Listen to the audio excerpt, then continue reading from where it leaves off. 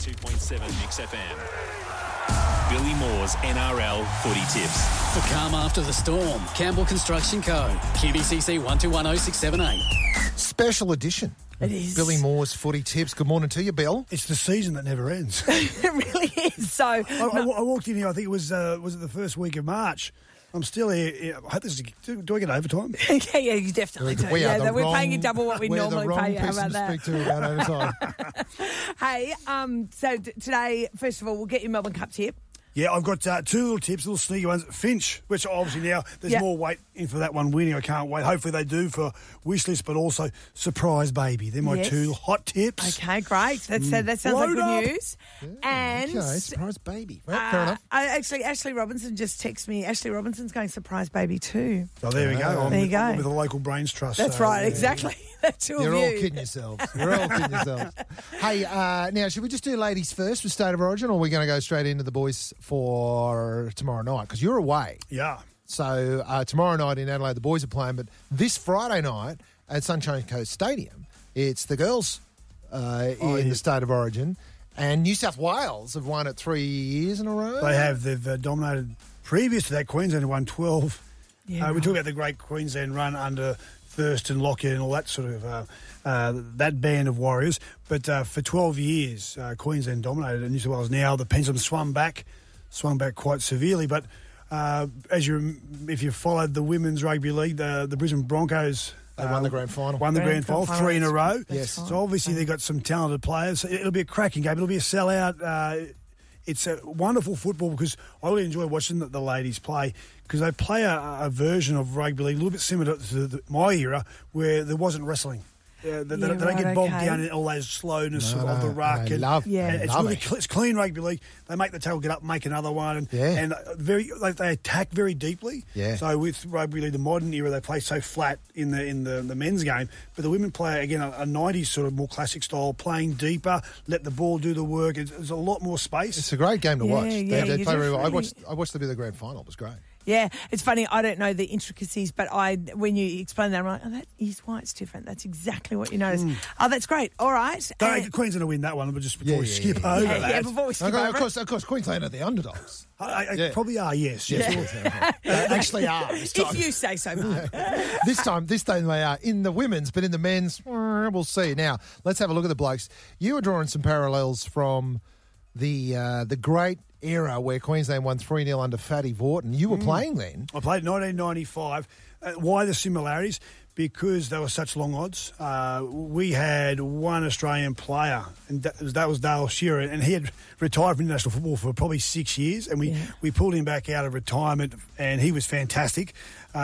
We had 9 rookies in that team. Wow. New South Wales had 12 current Australian players and some of the best players of all time. So, on paper, you should not have won. No. And what I liked about that side is the back three, the fullback and 2 wingers in that series had played 0 games.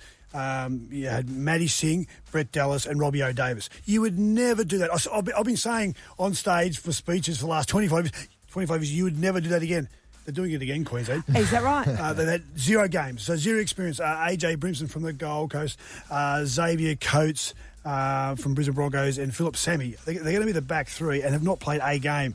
So I saw the great Fatty Vorton last night speak, and I get a tingle just thinking about it. What he said on TV last night was exactly what they said in the very first meeting of the first camp in 1995. It doesn't matter about them. It's all about us. It's all about Queensland. It's what we do. And the 3 things, Mark, this is the 3 things that the late great Peter Jackson said, and that's the mantra of the Queenslander. Help your mate, find a solution, and no excuses. Right. Yeah. Help your mate, find a solution, no excuses. Sounds like one of those radio meetings we go to, Caroline. Pumped up! But it was all about us, and it's about making that extra tackle. It's about getting up off the ground and finding it and making another tackle and building momentum. Yeah. Because the longer the game went, the bigger the weight on New South Wales. Yeah. I see. Half-time, we were leading 2-0.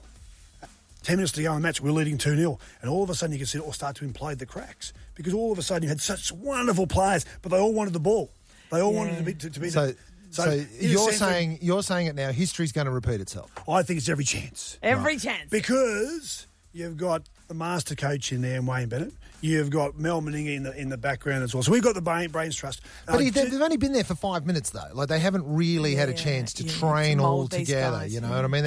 Origin, you don't train. You don't train in Origin. Is that right? You go to the pub. Is that right? No, just joking.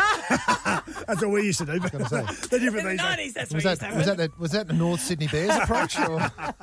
No, I think the key thing for me will be our halves, Cherry Evans and Cameron Munster, playing well. I like our forward pack.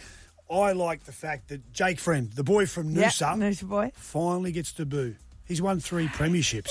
No way. He's played for Australia, and this is his chance. He's 33 or 34. Yeah, wow. yeah. That, to me, if I'm in a camp and I look across at someone who's done everything in rugby league and now he's wearing the Maroons jersey, he'll be in tears. He'll be that proud. He'll be thinking about all the people that helped him get there, his mum and dad and all the coaches, and the weight of that will be significant, especially when you look across the room and all those young boys are looking for something and they'll see in his eyes the passion that he has to play for Queensland. That's what it's about. New South Wales, great side. I know that. You know that. That's why we're going to have a bet. You're going to give me 20 start. But Queensland are in a hunt. We're in the game. We're in the game. That's right. You're in the game and you're hungry. And you're young. 100%. Young. All right, history repeating itself, and Big Shock Billy's called underdog for Queensland. And look, I think it's going to be a great game, and I think everyone's going to be hungry for it. Adelaide crowd. Do you think they'll be well received there? I think so. I've chatted to a few people that are going. Obviously, the big contingent of Queenslanders going down. New South Wales, from what I gather, they can't go.